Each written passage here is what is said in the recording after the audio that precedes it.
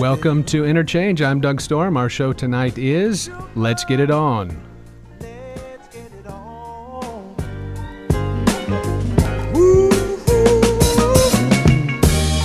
We're all sensitive people with so much to give. Understand me, sugar, since we got to be here. That, of course, is Marvin Gaye, Let's Get It On, off the 1973 album of the same name. Getting It On is our focus tonight as we welcome Amy Rose Spiegel to the show.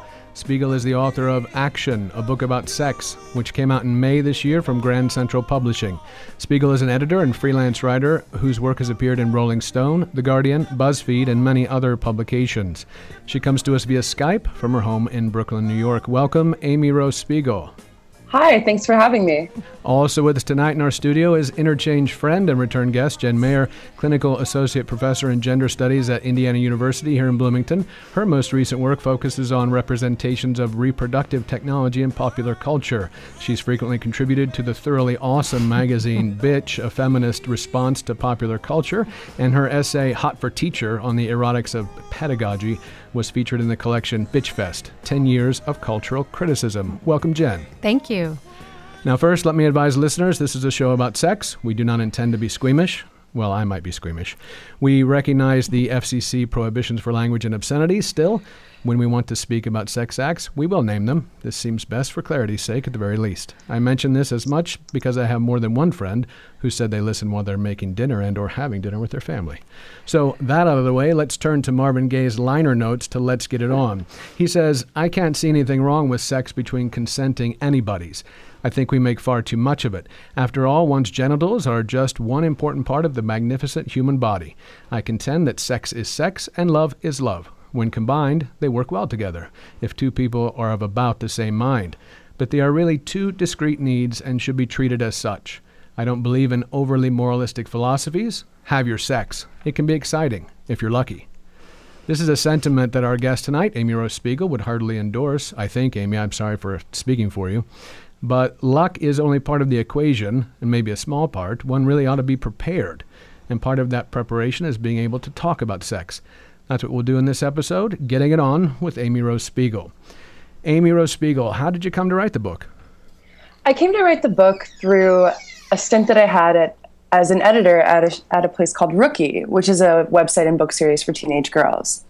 We ran a few advice columns, and all of their letters would come directly to my inbox. So every day I was reading about 200 missives direct from the teenage brain. A lot of that, unsurprisingly, had to do with sex. But what I was surprised by was the amount of questions that addressed things that I thought were just basic knowledge, like, is it okay if I do certain things? Does it mean I'm gay if I hook up with a girl once? And that kind of thing, as well as more health-based concerns. And so when I started talking to my older friends about this, they were like, yeah, I'm really interested in that stuff too. And it seemed like that no one had ever been given a conclusive answer. And while I don't have any conclusive answers to sex because there aren't any, I thought Action might be a nice way to think about these things together. Well, it's gotten a lot of praise, and the praise is what caught my eye. And after I looked at the reviews, I realized most that I'd seen, and maybe all that I'd seen, were by women. So I wondered if this is a book more for women. I don't think so, because while I was writing this book, a lot of people asked me that same question. But then after it came out, even if men didn't want to speak about it as publicly, they were the people sending me letters, they were the people raising their hands in Q&As, and I didn't write this book specifically for any one gender, because I think that so much of sex, no matter your gender, boils down to commonalities more than it does differences. And so that's what I wanted to look at, the places where we could come together, so to speak. Well, I have teenage boys. Is this a book for them? Definitely. It is more than anything a book for teenage boys. I would love if you gave it to your boys. Well, I'll have to buy another copy then. I have some friends who as soon as my book came out, they had a son, and they bought a copy and had me sign it for him so they can give it to him when he's 18. Oh, so should I wait till he's 18? They're not quite that old yet. And how old are they? Well, I'm not sure I should talk about them on that's there. right. They're going to Maybe be not. They nervous don't or want you upset to. with me, although they never listen to the show. Mine's only 7, so we're not quite there. Yeah. yet. Okay. So, I would recommend this book for anybody around age 14, 15 up. oh, okay. Yeah. All right. Yeah. Well, it's worth the cover price, I think. The glossary itself and the chapter on the age of consent as we begin the book. That's really was a nice way to open it. I think the glossary and the terms that I think some of us don't quite understand or know how to talk about them anymore. And Jen, you can speak to this as well. Mm-hmm. Was that a thing that you came to that you felt was really necessary, Amy? Absolutely, because I find that so much of thinking about sex as it applies to topics like consent or being queer or any number of subjects that you might want to think about can feel really limited if you don't have what is called like the proper language to address it. Mm-hmm. And I think that that's unfair. I think that to treat sex like a set of vocabulary words that if you don't know them, if you happen to have never really read sexual theory, or maybe you didn't go to college where people talked about it, or you don't exist in feminist circles, that shouldn't exclude you from a conversation. Mm-hmm. So I wanted to put that right up front, first and foremost, to have people see this reference point and also feel included in any conversation that they might come across that use those words. Mm-hmm. So there are a lot of words, and like I guess it was nice for me to have words like I guess cisgender, things of this. These are things. This is just things that we're more used to in an academic kind of environment, which was sort of related kind of to my question, which is possibly a little bit more academic, which is when I read this, I was thinking about it in terms of the trajectory of, say, feminist theories or queer theory and sex, right, which has been contentious for quite a long time. And I appreciated the fact that when you use the term pro-sex, that you were very careful to unpack it and say, I'm not completely comfortable with this term, because, folks who are perhaps more critical of many things they're not necessarily anti-sex. So I really appreciated you taking a term that is a term that people kind of use in academia, but is not something that you, as you pointed out, and funnily, that people use in regular conversation. I'm still curious if you have thought about your work in a kind of sociological or where it sits within the framework of cultural studies on sexuality, particularly gender and sexuality or queer theory or feminist theory. Like, where would you place your forebears, or where you stand within that sort of, larger works? Or if you do, or if you don't want to. Well, I'm really grateful for all the work of feminist and queer communities that I've benefited from as a person who's 25. Uh-huh. I know that I'm not the vanguard of a brand new mode of thinking here. There are people who've committed a lot of their study and a lot of their effort into making, this kind of background on which I can build. Mm-hmm. But I would say that this book is not academic. I would say it's for people who don't go to college more than it is for people who do. And I'm not saying that in an exclusionary way. What I mean by that is my goal with this was to create something that didn't have to stand in an academic canon, that could make sex the right, like looking at sex and thinking about sex the right of anybody, regardless of whether or not they had studied different kinds of sexual texts or coursework. Mm-hmm. As Marvin Gaye said, I think, right? Sex is sex. So this is Doug Storm. You're listening to Interchange on WFHB. Our topic today is sex and the single girl or woman. I'm joined via Skype by Amy Rose Spiegel, author of Action, a book about sex. And in the studio with me is Jen Mayer, IU Clinical Associate Professor in the Gender Studies Department. So was audience a concern as you wrote the book, Amy Rose? You thought, well, I do have a specific idea that there is a kind of person that I want to be able to read this. I know it does have you've spoken of the sort of general nature of it, and we've talked about teenage boys being a perfect candidate for reading it, and coming out of Rookie having all these questions. Was it basically that type of person, or would you expect that anyone from any age would get some benefit from it? It's a pretty broad look at different aspects of sex in the culture. My main hope was to have the end result that was a book that people who were, in their 50s and 60s could read and feel like, okay, there's something here for me. Are you just trying to be included, Doug? Yeah, thank you very much.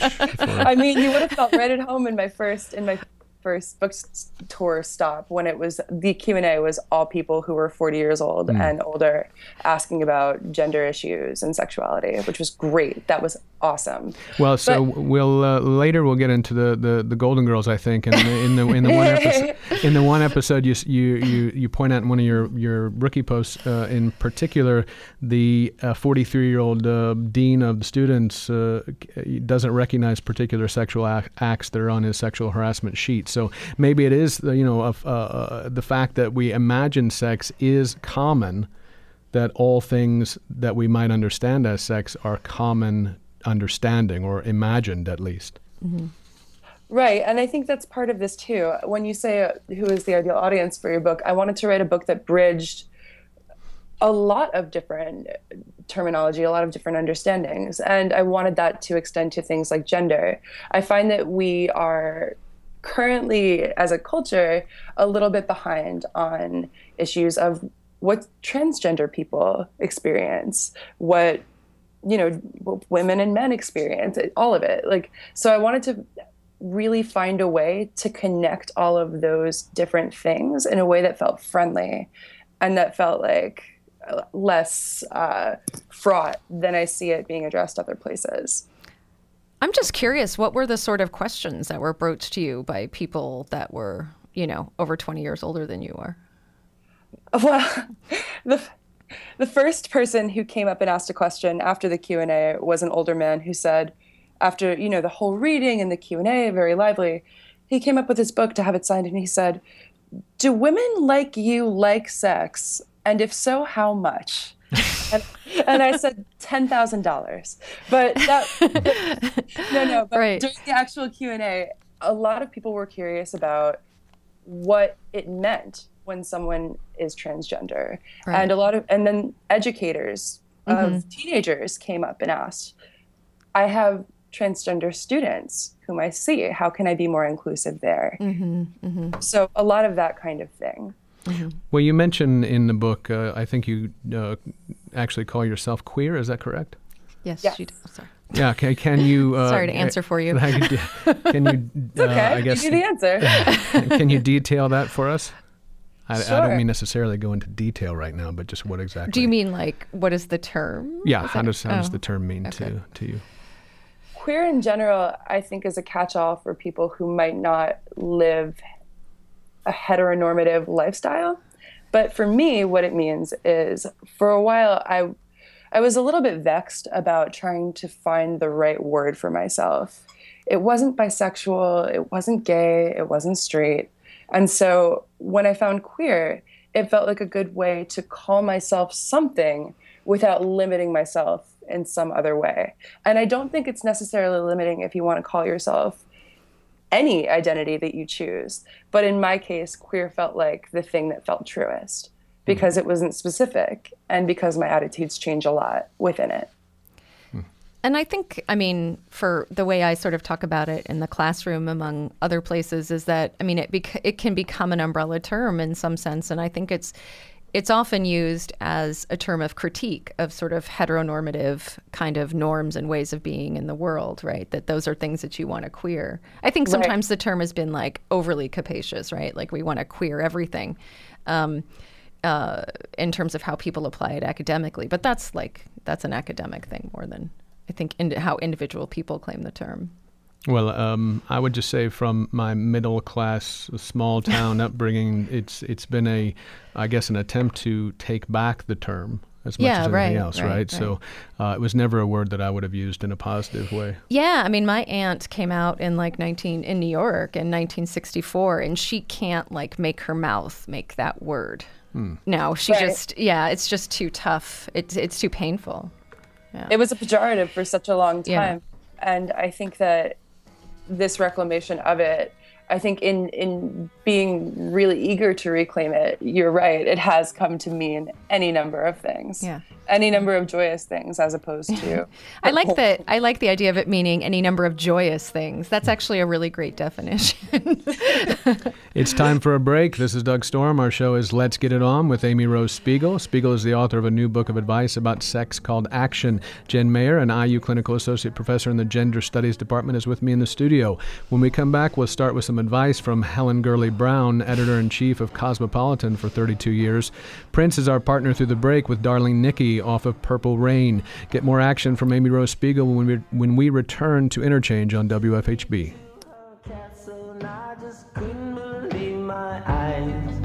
She had so many devices, everything and money could buy. She said, sign your name on the dotted line. The lights went out and Nikki started to grind.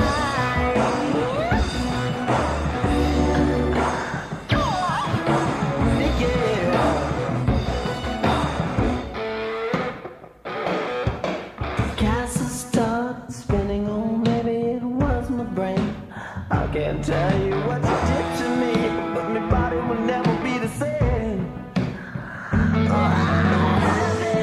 Will you kick your behind? Oh, she'll show you no mercy, but just shout enough, shout enough, shout your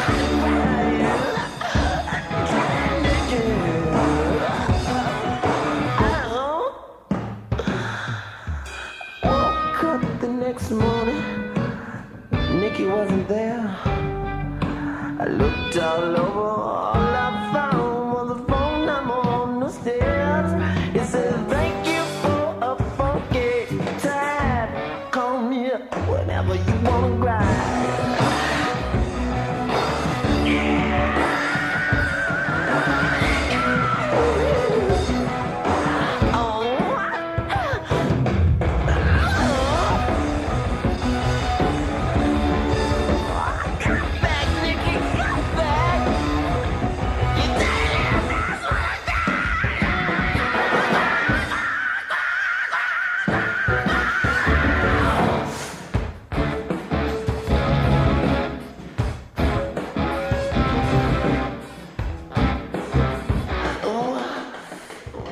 Welcome back. This is Doug Storm on Interchange. Our show is Let's Get It On. Our guests are, via Skype, Amy Rose Spiegel, author of Action, a book about sex. And in the studio is Jen Mayer, Clinical Associate Professor of Gender Studies at IU. At the break, Prince with Darling Nikki. That's hard not to want to sing along to, right? I mean, if you know it. I mean, it's a perfect song. Yeah. So let's see here. I did say when we went to the break, we'd take a look a little bit, or we'd listen to something from Helen Gurley Brown. Helen Gurley Brown was the editor at Cosmopolitan for 32 years. And so let's just listen to that clip right now, Jen. How do you talk to a man in bed? For some reason, unexplained even by Freud, men like to talk in bed. And if one has gone so far as to go to bed with a man, well, I think it's silly to refuse to talk to him. So the question is not whether, but what to say. I think a little something about it being nice to be there might be in order. You know how men are, insecure to the bone. Even if you've been dragged kicking and screaming and clawing and scratching every inch of the way, it's really only polite to acknowledge pleasure once you get there. Of course, if you just quit kicking and scratching, he'll probably get the message. Now, after all, if you didn't really want to be there, you wouldn't be. You could have locked yourself in the bathroom and waited to be discovered with a cleaning woman. Now, there is such a thing as being pressured. I know one girl who found herself not only out of the restaurant, but out of her dress in a man's apartment about 15 minutes after dinner. She figured one thing might lead to another. She really was a very discerning girl, if she didn't act a little faster than she had so far. So she just darted out the door in her slip and refused to come back in from the outer hallway.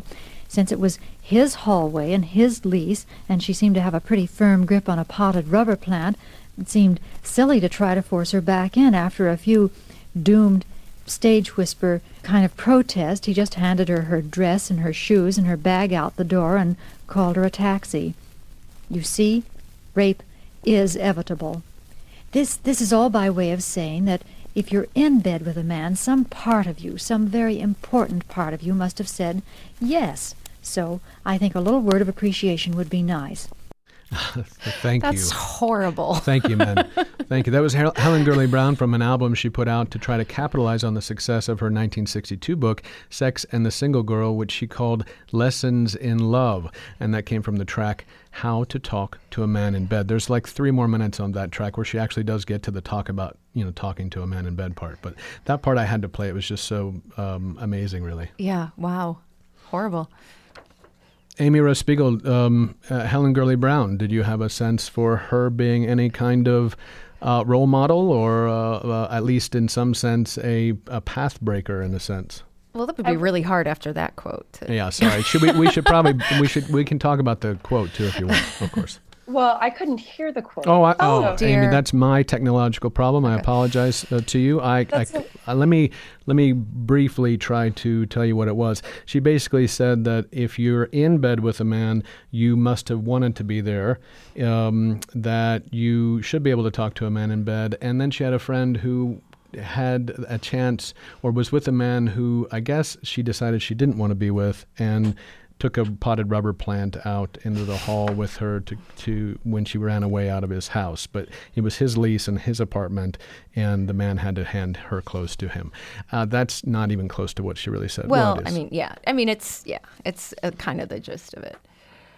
Yeah, Wow. sorry about that. Yeah. You can get it on the YouTube. Yeah. Yeah. I think one of the things, and this will be for you to answer, not me, but I think in bringing up Helen Gurley Brown, there's one of the things that I really, really deeply appreciate about Action is that one of the things that like Sex and the Single Girl tried to do, I think, was try to validate just that, like women as desiring creatures. But at the end of it, right, in the final analysis, Brown still had a sort of really what we would consider retrograde kind of notion of consent, not to mention rubber plants, but consent.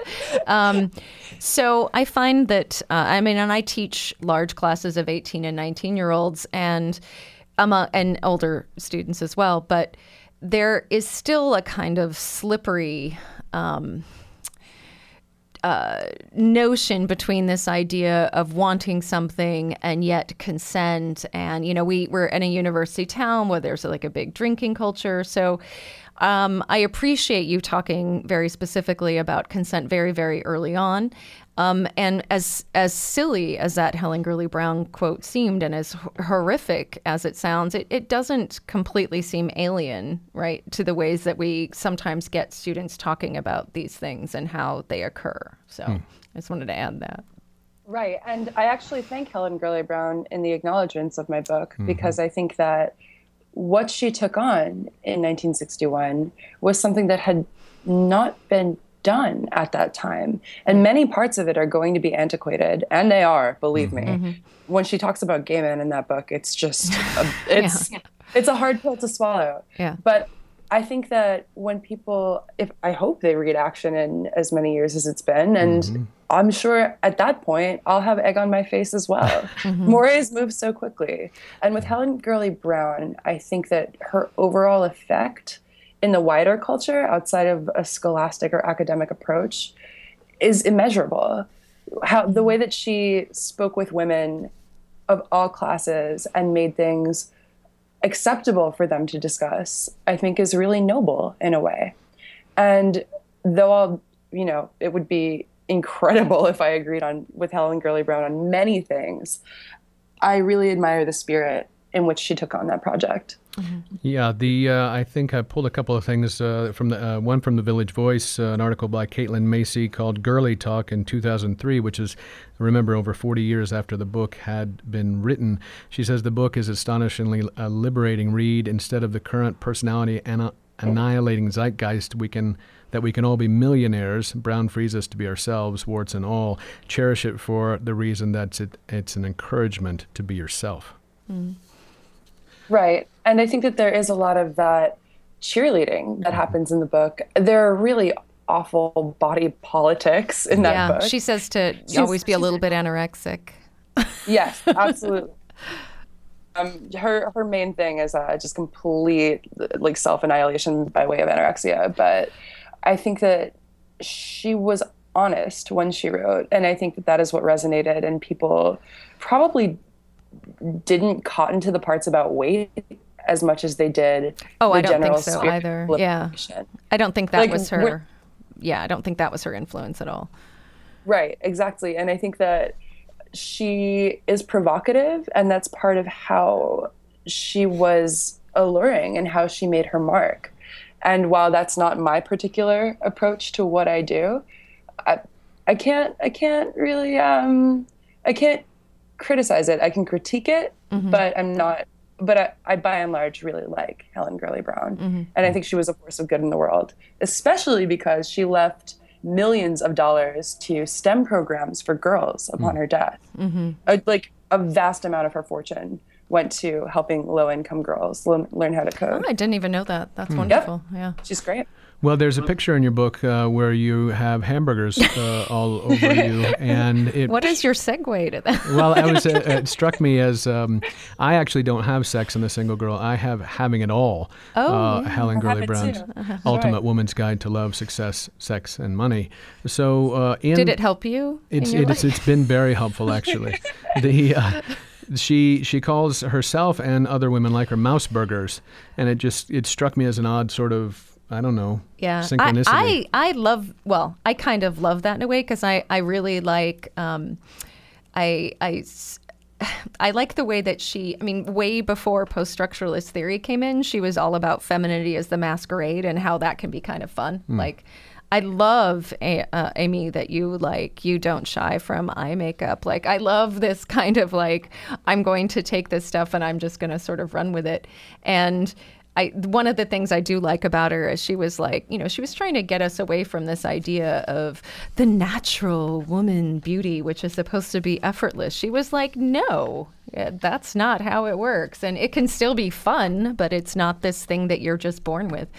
It's Maybelline, to quote. And that's important too, because I think that when you are presented with this idea of beauty as the best and most noble thing that you can ever acquire for yourself, but then also told, don't show it. Right. That creates an impossible double bind. Yeah. And so I really enjoy presenting on most occasions with huge fake eyelashes and dyed blonde hair and that. And that's something that I'm really specifically choosing for myself, and the world can see that I'm choosing it too. And I think that when women do present that way, it's often to the detriment of their ability to be taken seriously. And that's absurd too. And so I relish in having both and having it all. This is Doug Storm. You're listening to Interchange on WFHB. Our topic today is Sex and the Single Girl or Woman. I'm joined via Skype by Amy Rose Spiegel, author of Action, a book about sex. And in the studio with me is Jen Mayer, an IU Clinical Associate Professor in the Gender Studies Department at IU. So from Mouseburgers, which are apparently not prepossessing, not pretty, don't have a particularly high IQ, a decent education, a good family background. She says not high IQ? That's what she says. I'm quoting her, yes, yeah. or other noticeable assets.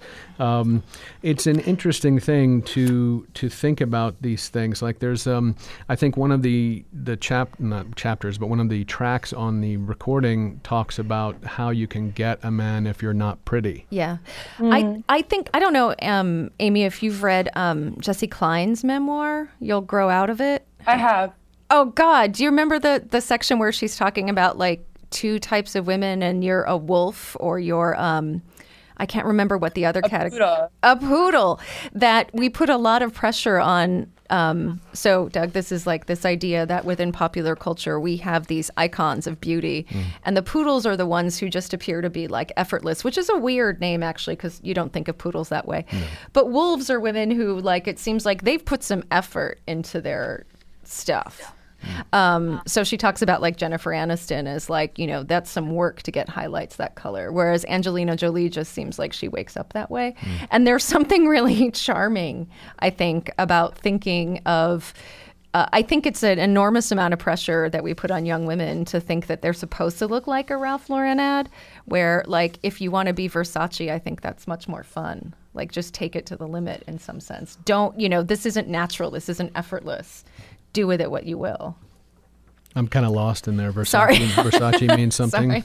Sorry. Yeah, it's the problem here that I have to try to understand these things. This is so part of the titillation about writing a book about sex is that there's sex in it. Right? So, to sort of tiptoe around these particular issues, were there particular things that you thought that you needed to address? I know we talked about consent, and we should probably get consent in here first to try to just say there is a yes and a no in this world. Right. So I think more than just the yes or no question, it boils down to when people are put off by consent, as they sometimes are, I'm always really confused by that, because that means that you are shucking off the responsibility that you have as a person who is having sex or otherwise being sexual with someone to be respectful and kind to them. And I think that it's so easy just to say, is this okay with you? Do you like this? Can we? Rather than risk that person's discomfort or worse. And so I'm a little bit... Yeah, I think with consent, it seems like this. I'm seeing now that there are certain colleges across the U.S. where men are having girls sign contracts, like consent contracts, before they get together, and that just seems to me to be like such a wrong-headed approach to what is such a natural thing to do. I mean, making sure your partner is comfortable is paramount, because otherwise, what you're doing isn't sex. Well, there's also a consent app where you can just do it on your phone. Really? What? Yeah. What is that like? I don't know. I've not used one. But there is an actual app? There's an app. Well, I talked about this with Kelly Oliver in the Hunting Girls episode. Oh. And yeah, there are consent apps. Uh-huh. All seem designed to protect men generally. Yes. Yeah, I guess. And no one in the real world is really, that's the funny thing with even what I've just said about the consent contracts. Mm-hmm. That's not something that I have ever experienced, that my sisters or my cousins or anyone, my friends in, the rest of the US, it's not something that they're seeing. It's a really broad stroke with which to be painting. Mm-hmm. What I'm concerned with is how people actually behave and how they actually say yes and no to each other. And so in my book, I really tried to lay out different ideas of how that might go and how you might feel comfortable with it in a set of different strategies.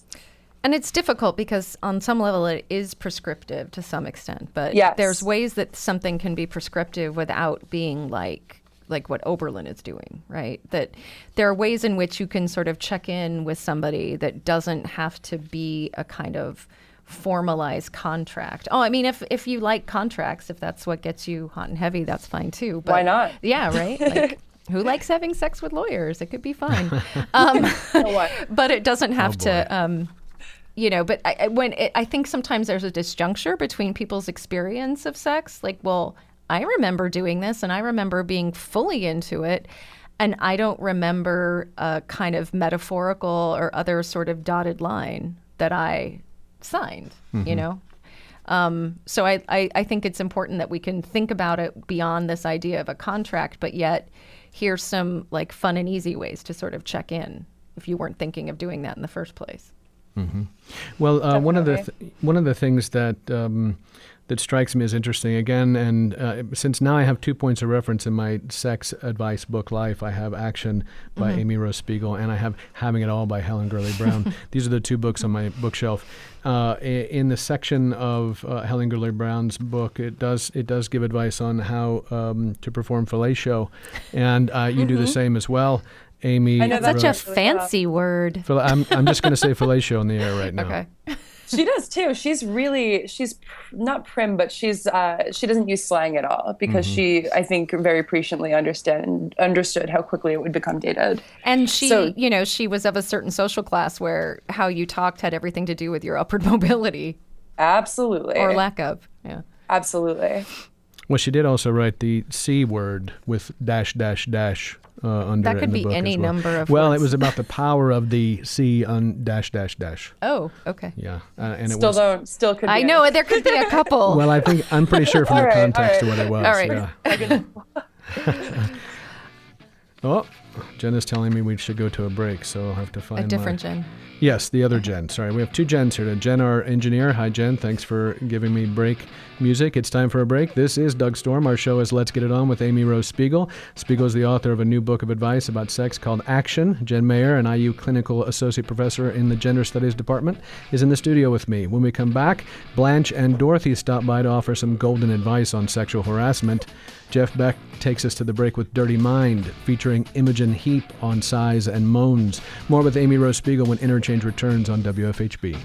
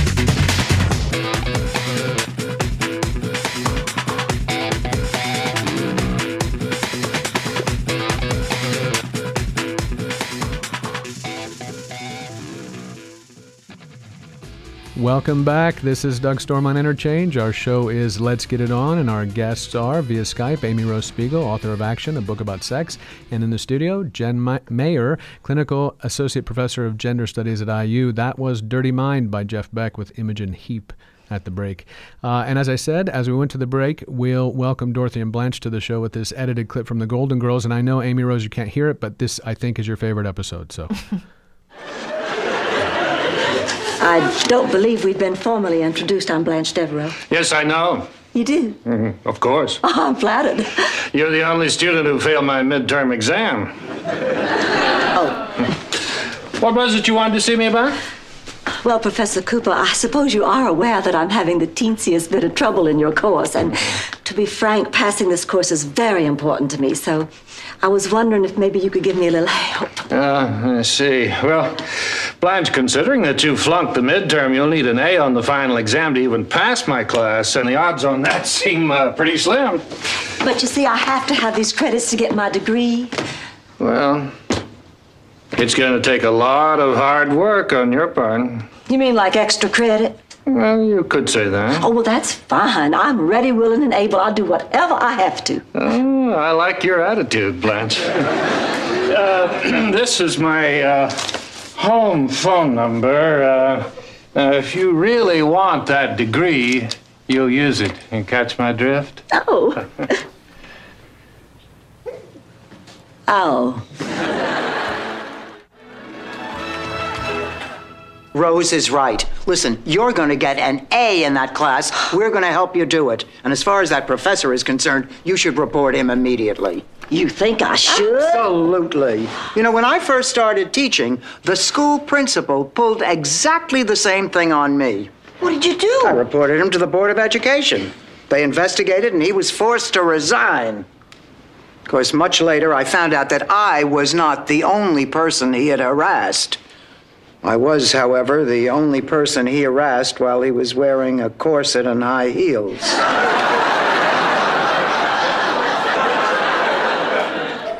Well, at any rate, I spoke out. And because I did, a lot of other women didn't have to go through the same thing. You know, Dorothy, you're right. I have made up my mind I'm going to see the dean about Professor Cooper. That was a clip from season 1 of The Golden Girls. That's 1986. Helen Gurley Brown's Having It All was 1982. The episode Adult Education. Now, according to a piece you wrote in Rookie, Amy Rose, this episode is a favorite of yours. Tell us why.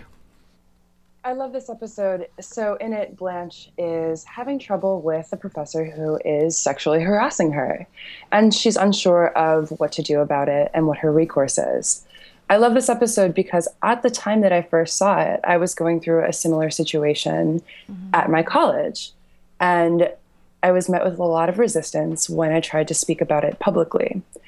And so I embarked on a mission of sorts to not only pass all of my classes with impeccable grades, but also to get that person removed, which I did.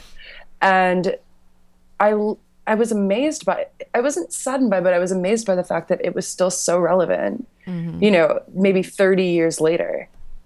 And that it was just so prescient of these writers to address this so head on. And I really didn't see anything else in my, you know, in what I took in that had done that as handily. So I really loved that there was this template as set out by, you know, 5 amazing Golden Girls that I was using as a 20-year-old woman to speak up for myself and to enact change for the women in my college. And can I say something about that? Of course. Also, I think what's wonderful about that is that it's Blanche. Right. Yes. And that, you know, it's when we try and think of these situations, you know, we think of if it was Dorothy or something, that would be a much easier thing to dramatize because obviously she's not bringing any of this on herself because she's, you know, she's a totally different character. Blanche is already feminine, uber feminine, you know, her whole stance. And in some sense, I think, and certainly this is the oldest story in the book for rape and everything else, that if that's her MO, she is somehow complicit. Right. And, you know, as someone, I mean, I think, you know, being beautiful, being funny, being not sort of rigid. I mean, like, that's the sort of thing that's going to count against you because we still live in this world where thinking that, like, the smart and the beautiful or, you know, the flighty and the serious, that these are real binaries, particularly when it comes to women and particularly when it comes to smart women, I think. It drives me nuts as somebody who's incredibly beautiful myself. As a professional model. Yeah, I'm just going to say it's hard work. Yeah, well, you actually pointed out something they set up in the episode, too, where Blanche goes in and talks to the professor and flirts with him a little bit at the beginning. Well, I don't mean if she's I mean, she's just being Blanche. Right. Well, right. Yeah, sure. Again, you can characterize it how you want. I think it was, again, the brilliance of the show to go in that direction for Blanche to say, you know, he says something about his big ears or something like that, and she says, well, don't say. I mean, I write about this in sort of like teacher-student sex scandals and the erotics of pedagogy and all this stuff, like being engaged in something that's heady and brainy, I sometimes feel is like flirting. I mean, I feel like that exchange of ideas for people who are into it can be really wonderful and not unlike flirting. But, you know, unfortunately, we have institutions and we have gender and we have ways that their various professors have taken advantage of that atmosphere instead of using it as a goad to, like, being turned on by the text at hand, right? Right, and let's also look, too, at the power differential here. Right. If a student, you know, is seen as flirtatious with a professor, that does not then give that professor full license to act unprofessionally and, you know, in a way that's morally defunct, in my opinion. Right. Like, I think that there's, and, you know, and this is, I think, far truer outside of the adult education spectrum. Like, if, as in my case, you know, you had a student who, in my case, I had not been flirtatious with my professors, but even if I had, it would not have justified the behavior that was extended to me. Yeah, it's ridiculous. Well, the episode does also detail the fact that the bureaucracy won't, you know, deal with it either. Like, there's a big form to fill out, and he won't. And she says she has no witnesses. Right. Yeah. So it does cover all the bases. Again, this is 1986, and these are the same things we talk about now and continue to talk about. Yeah. After I was looking at some things here, Amy Rose, and I wanted to, give your book some space, right? Like, so part of the difficulty in designing the program was wondering how much and how would I be able to talk about your advice in the book? Like, so maybe you can help us out here in terms of what is it you wanted to do in advising on sexual acts, on the way you go about meeting people. One thing I wanted to definitely applaud you for was the push to have people go out and actually meet other people and not just be on the computer or iPod or whatnot. I think it can be really daunting, the idea of presenting yourself with all of that you are to other people and then potentially facing rejection. And I think that if you reframe that thought and see rejection as experience and see it as a kind of protection and like edification, then you can go into things a bit more confidently. I'm not totally against people using Tinder or whatever they would like to use in order to meet people. In fact, for queer and trans people especially, those are often the safest ways. Yeah. So I'm really in support of that. As far as, I'm in a position where I am not as endangered in meeting people. And so for my personal tastes, I like to go and meet people. And you're in New York. I mean, you have that option. Like Yes, somebody who's in definitely. Martinsville, Indiana, who's queer, it's going to be much different. It's going to be different for sure. And I'm all about using specific kinds of community in order to, on the internet and off, in order to feel safe and to feel protected. And like you can go and fully express yourself without fear of, backlash. But my position on that is complex, and I go through that in the book. When it comes to the idea of meeting people in person, I always follow a tenet called sending out the lamb of myself, which is like, if I send out a little part of myself, a safe part, the lamb of myself, and the lamb is slaughtered, then I'm not gonna go with the rest of it. But if I feel safe when I've sent out a little bit and that little bit is accepted and shown kindness, then I can continue to try and get to know someone. This is Doug Storm. You're listening to Interchange on WFHB. Our topic today is sex and the single girl. I'm joined, I keep saying that. It's on my text. You probably wanted me to stop saying it a long time ago. My guest is Amy Rose Spiegel, author of Action, a book about sex. And in the studio, Jen Mayer, IU Clinical Associate Professor in the Gender Studies Department at IU. So how to decide on what to actually describe in the book, Amy Rose? There are lots of sex acts you don't describe necessarily, but you do spend time. She describes a lot. You do spend time on a lot of things and a lot of ways in which you can go about that business. And so, how did you decide what went in, what didn't? Excuse me. Wow. How did I decide what went in and what didn't? I feel like I tried to be as diverse in describing basic sex acts as I could. So when I say basic, I mean things that are readily encountered by, a lot of different people in different identifications and in different entanglements. So while I couldn't speak to certain more complicated, sexual tastes, like if people are very into lollipops or bulldozers, that's amazing, but that's not something I can really address that I think would be relevant to readers on the whole.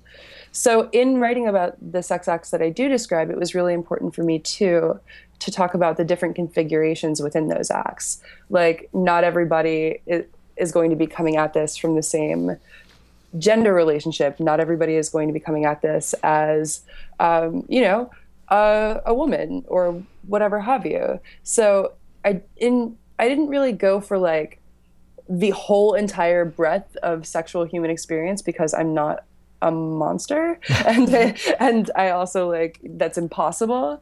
It would be amazing if I thought I could lay claim to each and every experience that's ever happened, but I can't.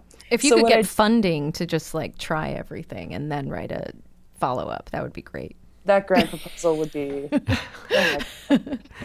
right. But so I had to go with some very basic things that I thought people might encounter at some point or another along the way if they were interested in sex. And within those things, I tried to be as detailed as I could as to how they might go all different ways. So it wasn't so much about hitting everything that's ever been done, so much as providing suggestions and ideas and thoughts about a lot of different things within one act at a time. Well, there's a lot to cover, obviously, but the thing that you begin the book with, the advice from, I guess, St. Augustine, love and do what you will, is a part of the idea of the nature of you is to try to find out who you are, what you like, and not be stymied in it. Mm-hmm. Yeah, and I think that is that's what everyone does. Mm-hmm. I mean, I think that everybody would like to know, A, that they're good, and B, that they are good on their own terms. And I think if you set up kindness to other people as your first tenet, as your first ethic, then you can move through the world with a little bit more freedom. And do you think that tenet of kindness was actually, I mean, I'm trying to think about everything that you've kind of talked about, which, I mean, in some, not everything, but the ways in which things are framed as seduction and therefore slightly manipulative, if what you're actually talking about is how to be kind, and that might be the key, like have nice food available, or on some level that could be seen like as somebody who's just trying to be a player, right? Like, I'm going to try to get everything in place so I can get what I want. On the other hand, one could see it as like, wow, this is about being fundamentally kind and considerate instead. I mean, was Emily Post a player? Yeah, probably. Have you seen her hairstyle? She was totally a player. Oh, awesome. You know what? I believe it. But I do think that there's this really roundabout way of thinking about like seduction that doesn't account for the fact that if you just make eye contact with somebody and listen to them, they're putty in your hands. Like if you just give someone the baseline of like actually paying attention to them, that's so infrequent. Yesterday I was going to get a bagel. Again, I'm here in New York City. Mm-hmm. And I was checking out and the clerk was really cute. And I said, "Oh, how are you doing today?"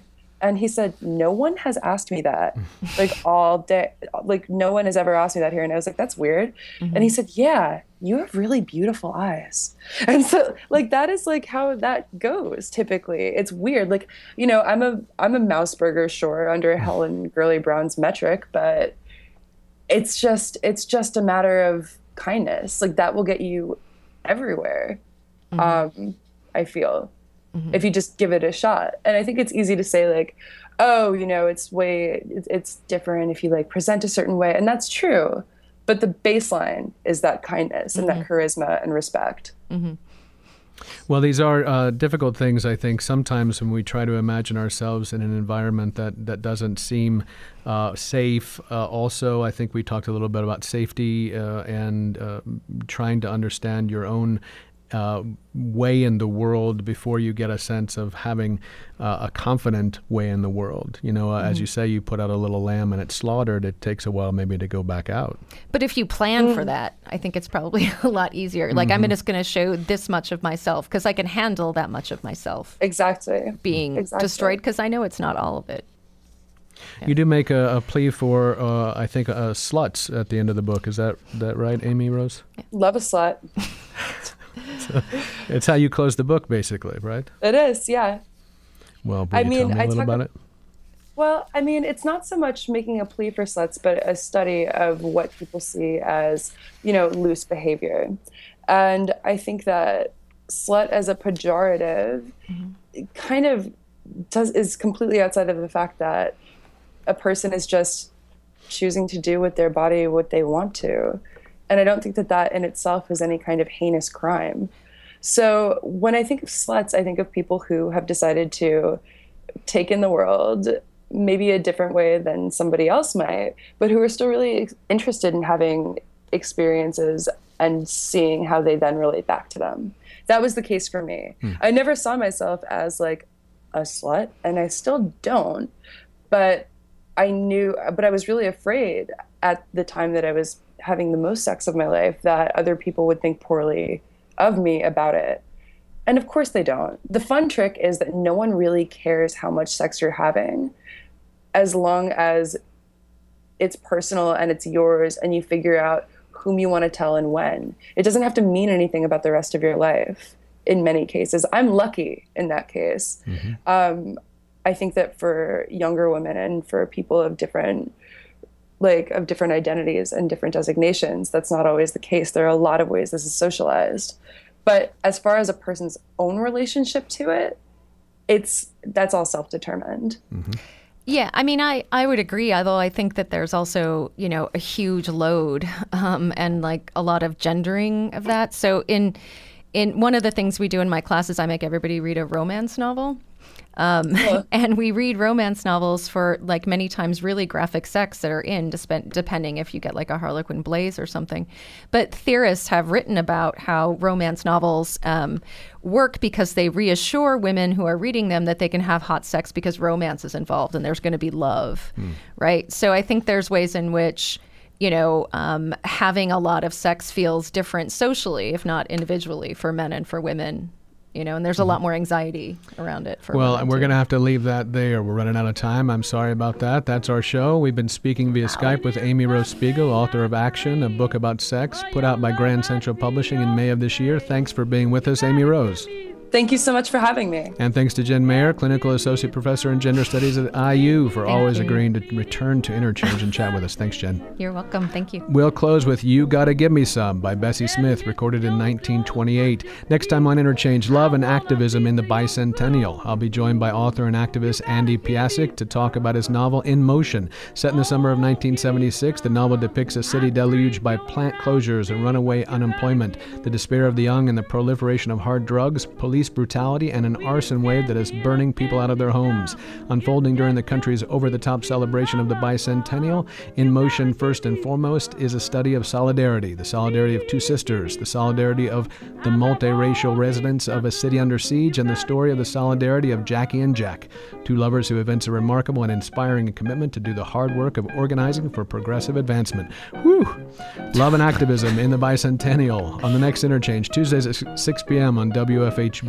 Thanks for listening. Go to wfhb.org/news/interchange to get some more Interchange into your life. I'm Doug Storm. I produce Interchange. Rob Schoon is assistant producer. Jennifer Brooks is board engineer. And Joe Crawford is executive producer. Stay tuned for the Jazz Menagerie coming up next on your community radio station.